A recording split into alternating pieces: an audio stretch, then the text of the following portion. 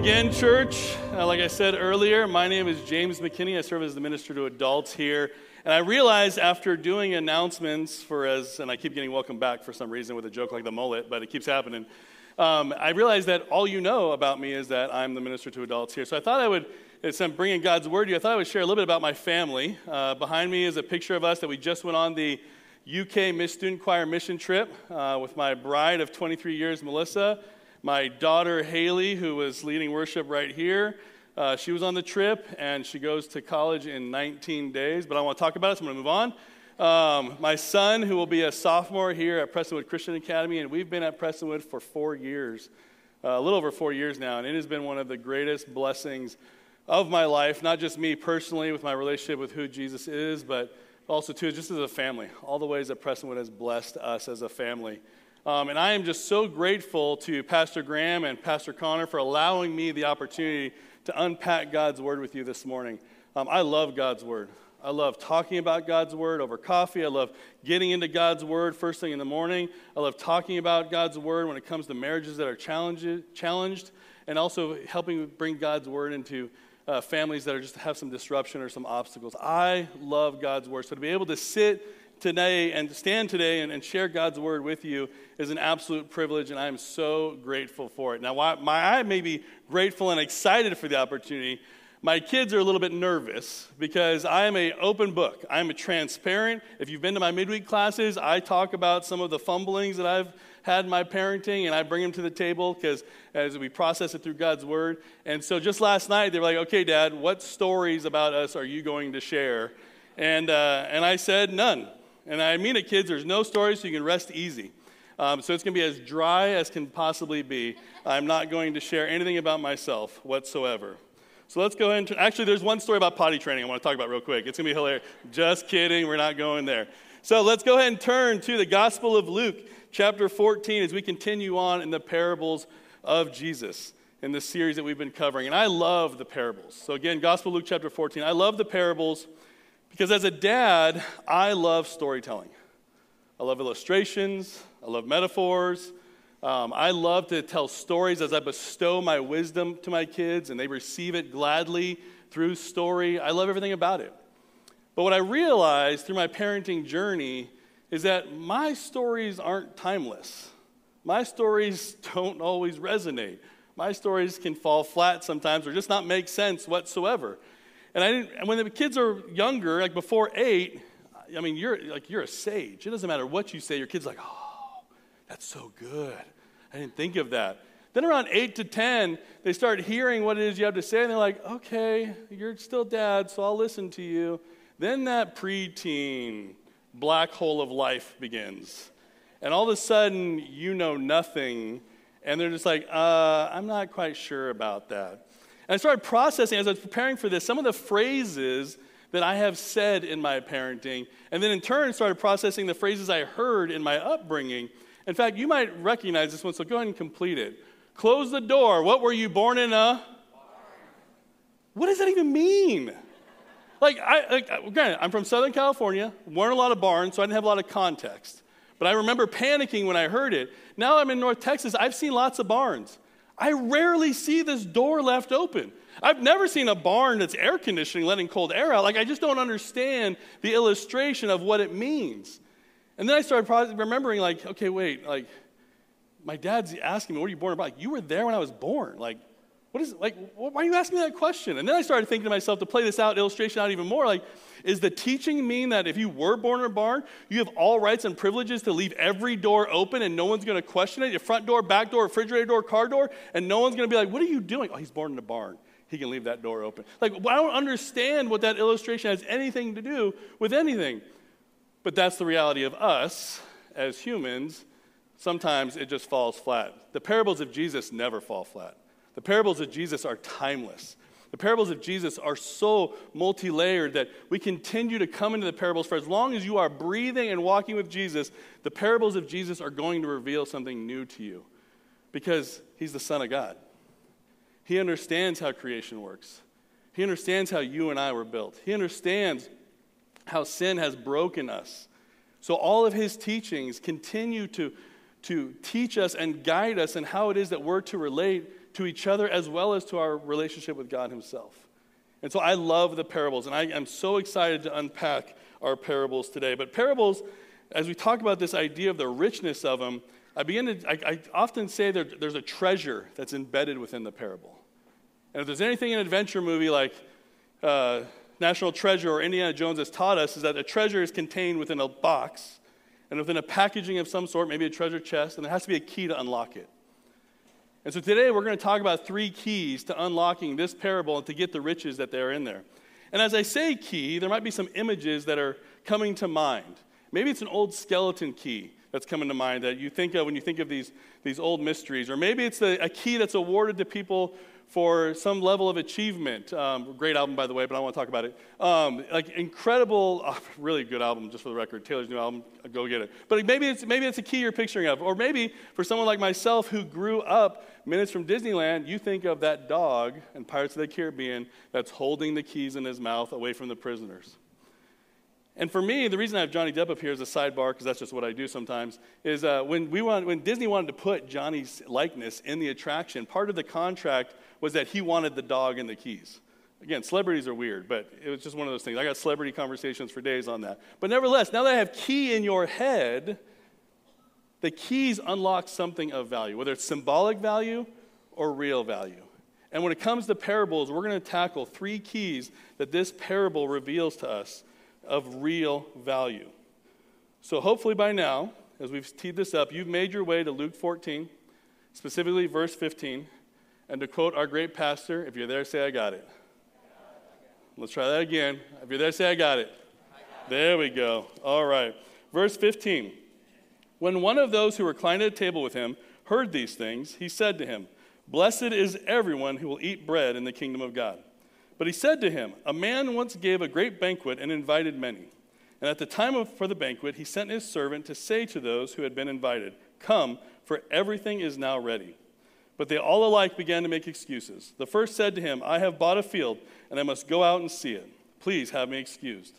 Another said, I have bought 5 yoke of oxen, and I go to examine them. Please have me excused.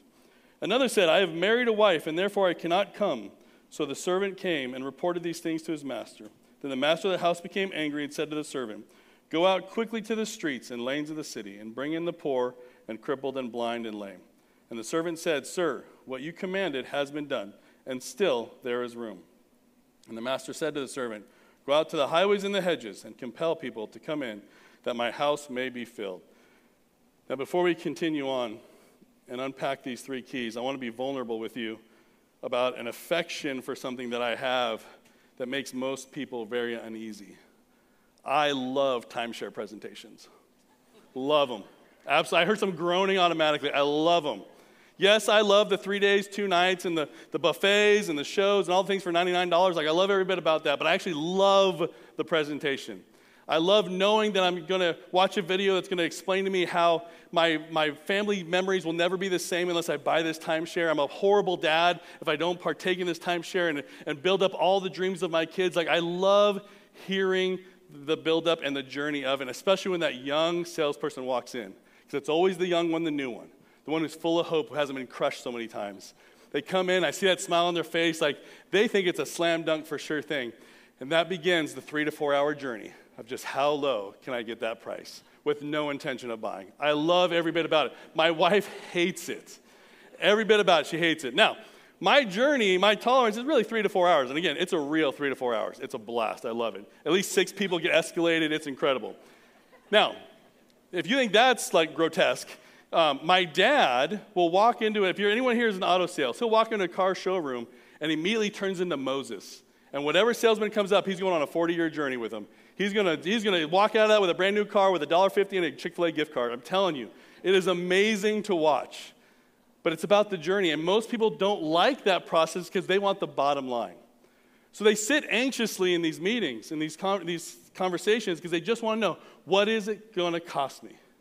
What is the bottom line to this? Well, I know many are not like me, that we love the journey, so I'm going to give you the bottom line of this parable right up front, because I want you to rest easy the rest of this as we just unpack the richness of it.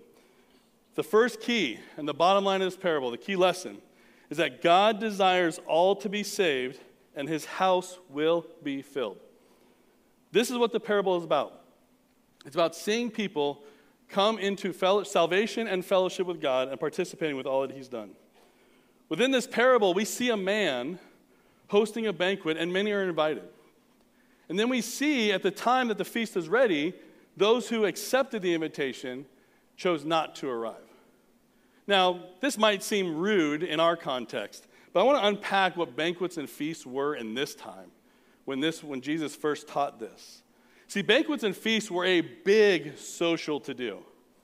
If you were to receive an invitation, you adjusted a lot of things to make it happen. See, right now and today, if my wife and I come up and say, hey, we'd love to have you over for dinner.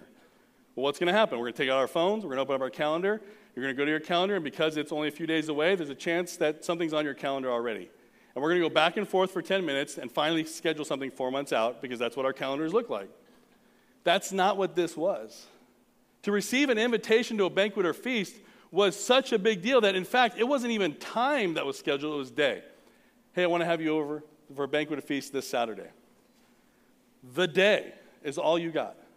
But it was such a big deal that the expectation culturally was you reserved yourself for the whole day, waiting until the feast was ready. The whole day. It was that big of a deal to set aside everything. And even more so is that if you had something, you arranged it so that you could partake in the banquet and the feast because it was a big deal. Again, we may read this and just think rude, but it's so much bigger than that. So much bigger than that. And in fact, when the servant goes out, because again, it's about the day, and when the feast is ready, the host sends a servant out, and we see it in verse 17, and it says the feast is ready to those who are invited, and usually that's when they attend, but we see people and their response. And we see 3 different responses. The first one, we see that they just bought land, and so they asked to be excused. Well, back then, real estate transactions were incredibly long. And in fact, because it was land, I guarantee you this guy walked the land, held the land, maybe even worked part of the land, saw the boundaries of the land, understood who their neighbors were, really assessed, is this the land I want to buy? So the idea that I need to see the land, he saw the land. He just didn't want to show up to the banquet or feast. The second one we see is this man who has a yoke of oxen. Now, yoke of oxen isn't a term we use often, but a yoke is 2. In fact, there's an image up here of what a yoke is. So really, it's 10 oxen that this guy is speaking of. And so this 10 oxen, the same situation. He saw the oxen. He touched the oxen. He inspected the oxen to make sure that they were healthy. He didn't want to buy diseased oxen. This was just an excuse, and a horrible excuse at that, to not show up. The third guy blames his wife. I kind of get it. No, just kidding. No, we're not going to blame our wife for it. He knew the day. He set aside the entire day for it. He just didn't want to show up. But did the host just pack it all up, put it in Tupperware and say, shucks, there goes my chance? No. His table was going to be filled. He prepared the meal. He prepared the feast. And a feast was going to be had. But that brings us to a truth amidst the lesson. And that key truth is that not all will seize the opportunity to accept God's invitation. See, if you haven't made the connection yet, the man is God. And the feast and the banquet is salvation. But here's the part where we kind of minimize what that means. It's not just the salvation illustration of just you're saved and you're done, but it's about the fellowship and the work that's been set for us to participate in. It's about partnering with God in all that he has in place for us. And some people won't accept the invitation. Now, that's the invitation of salvation, but that's also the invitation for partnership, for fellowship, to participate in the work that God has. We see 2 responses to when it comes time to actually show up to the feast or banquet for the invitation we've expected. The first batch, which we've already talked about, made a bunch of excuses to not be there. They just chose not to show up. They had other things that were more pressing. The second batch of invites, they accepted the invitation without any notice because they immediately recognized what their current position was and how much better it would be for them to take and respond to the invitation with no notice. They understood where they stood. The first batch of invites, again, as Jesus is teaching this, he's speaking to people that at the time, the first batch of invites, those were the ones that the hearer of that Jesus was teaching to, they expected those people to get invites. They were the social elite, the wealthy, the worldly, the wise, the culturally presumptuous. They were the ones that got invitations all the time. The hearer, when Jesus was teaching, that made sense to them.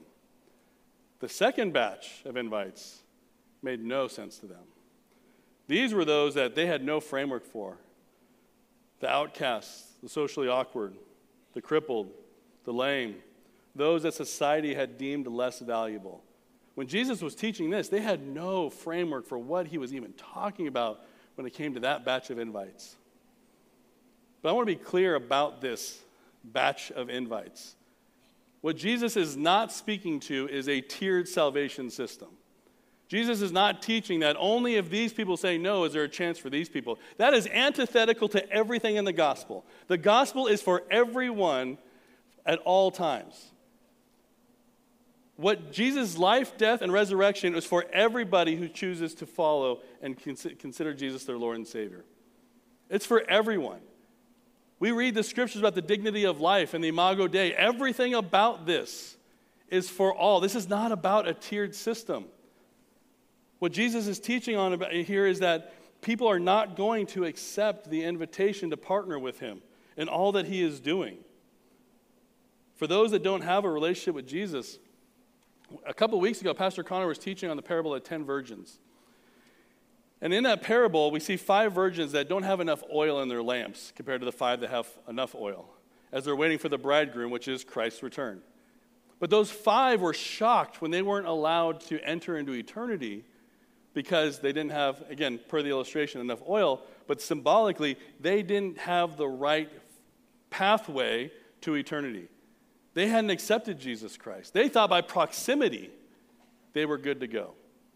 And unfortunately, when it comes to this idea of an invitation, sometimes we think proximity means the acceptance. I grew up in church. I was raised by Christian parents. Jesus is all I've ever known. Those have nothing to do with understanding who you are in respect to God and why you need the perfect life, the death on the cross, and the resurrection in order to save you. You have to actually accept the invitation. And then, when you do accept Jesus Christ as your Lord and Savior, it's then about accepting the partnership that he has with you for the rest of your life. Because being a follower of Christ is not just about accepting salvation, but it's now about bringing the message of salvation to others for the rest of your life. But it's the tension inside of us sometimes that gets in the way. And that brings us to our final key, and that's the key conviction. We've talked about the key lesson, the key truth, and now the key conviction. Are my priorities aligned with the priorities of Jesus? I want you to ask that question in your head, just silently to yourself. Are my priorities aligned with the priorities of Jesus? That's a heavy question. And if we're honest with ourselves, including myself, the answer is not always. And for some, the real answer might be not at all. But we have to ask that because it's significant. It's so significant because the feast is of a purpose. It is of a work that God is doing and has already established. But are we the first batch or are we the second batch? Our response determines that. But as we process that key conviction, this particular key within the parable itself has 2 very significant warnings for all of us. For every single one of us, there are 2 warnings that we have to keep our eyes locked in on because it'll trip us up for the rest of our life. That first warning, do not allow the things we create to become more important than the work of our Creator. In verses 18 through 20, again, we saw those 3 individuals and their excuses as to why they didn't want to participate. Their priorities were not aligned with the priorities of Jesus. Their priorities were not salvation. Their priorities were not the building of the kingdom. And today, we still allow things that we create to become a distraction for us to participate in the work that God has created for us. wealth, career, marriage, comfort, kids, the pursuit of our kids' accomplishments and their achievements. All these things can be great. But because of our sinful nature, more times than not, all of these things become a distraction that we are not participating in the work of what God has. See, again, God desires all to be saved. That was the key lesson. His table will be filled. We get the privilege of participating in that, both from a salvation side, but from a work side. We get to partner with God for the rest of our lives to bring more people into this relationship. See, again, God sent his son, lived the perfect life that we never could, died a criminal death that we were due, was buried in a tomb, raised 3 days later to defeat death for all of eternity. But while he was here on earth, before he ascended into heaven permanently, until he comes back again, he gave a very clear command to us. Go and make disciples and teach them what I have told you. That isn't a checkbox. That is ongoing. So if you accept salvation in Jesus Christ and he saves you, go and make disciples is for the rest of your life. That's the work. And as you get into the scriptures and unpack all the things, what you will realize is that until Christ returns, the priority of Christ is the building of the kingdom through his church. That is the priority until he returns. But we allow the things that we create to become a distraction for what God has created us for. And that is warning number 1, which brings us to our second warning. Do not miss seeing those that God has placed around us because you're only focused on what's in front of you. I have to pause because there's just a personal conviction just right there in that moment about the idea of missing what's around you because you're so focused on what's in front of you. See, in verses 21 through 24, we see the banquet host sending out the servant because those chose not to show up when it was time. And he says, go to the city, go to the streets and the lanes of the city. And the servant did and came back and said, there's still room at the table. The servant did what the master had asked to the letter. But the servant forgot the heart of the master. And that's to get everyone. But the servant also saw what was in front of him. And that was those that the master instructed of, the cities and the lanes. Again, the lanes were the socially awkward. They were in the city walls. They were those that weren't the social elite. They were the outcasts. But then he comes back and the master says, go to the highways and the hedges. See, the highways and the hedges is outside the city wall. These are the people that can't even come into the city because of disease, because of just how low they are in the value system of the day.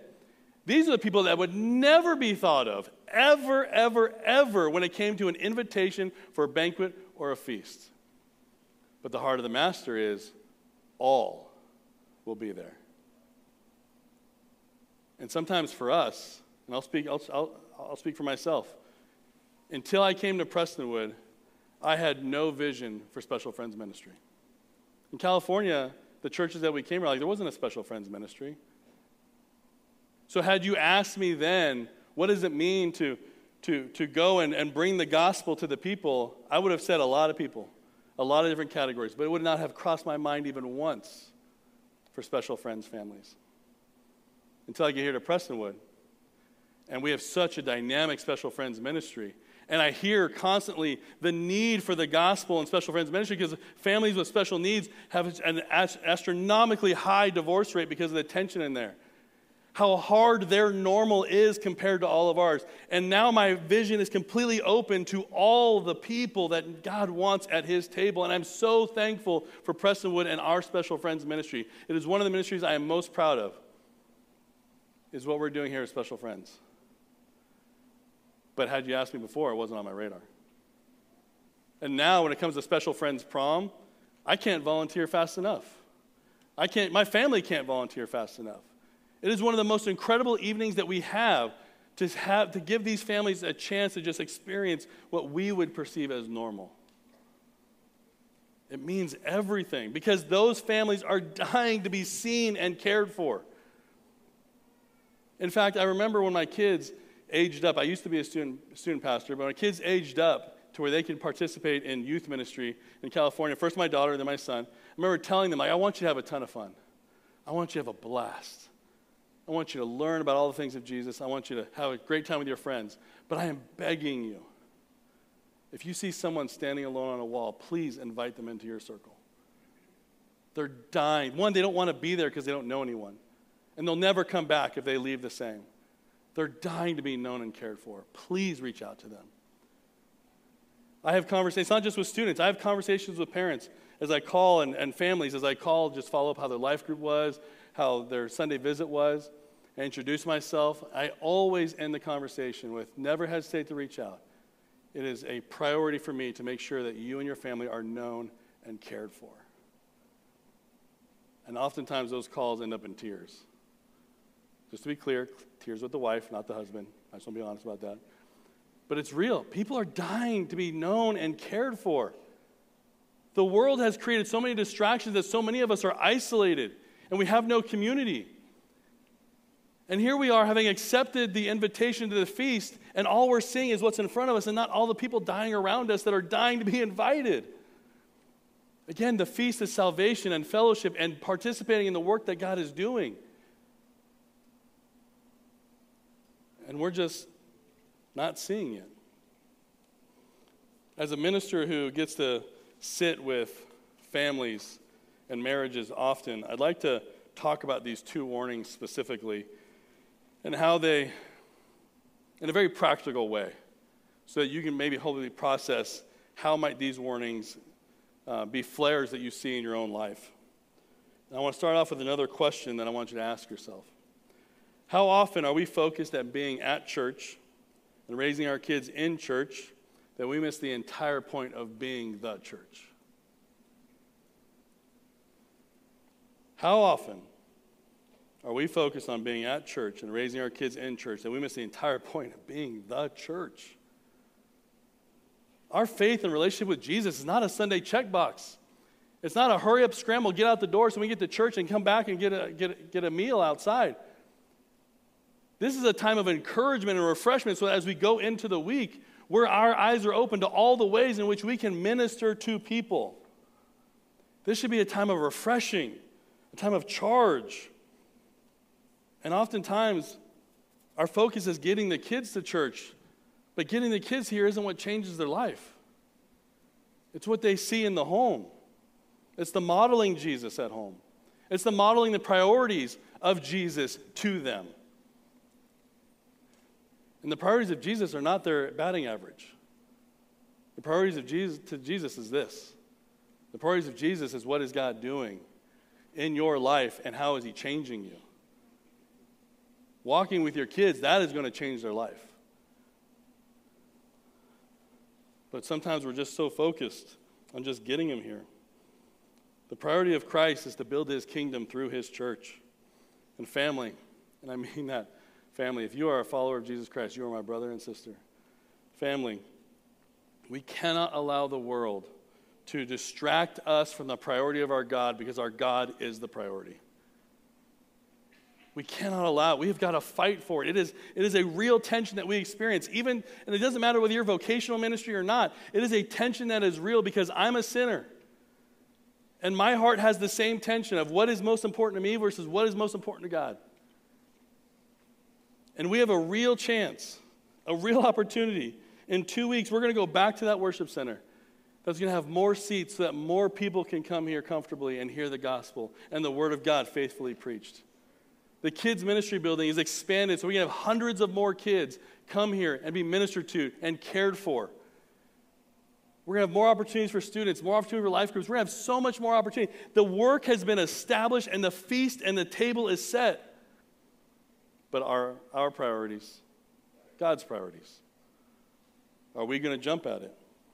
Well, that same day, like I said in the announcement, that afternoon is our summit.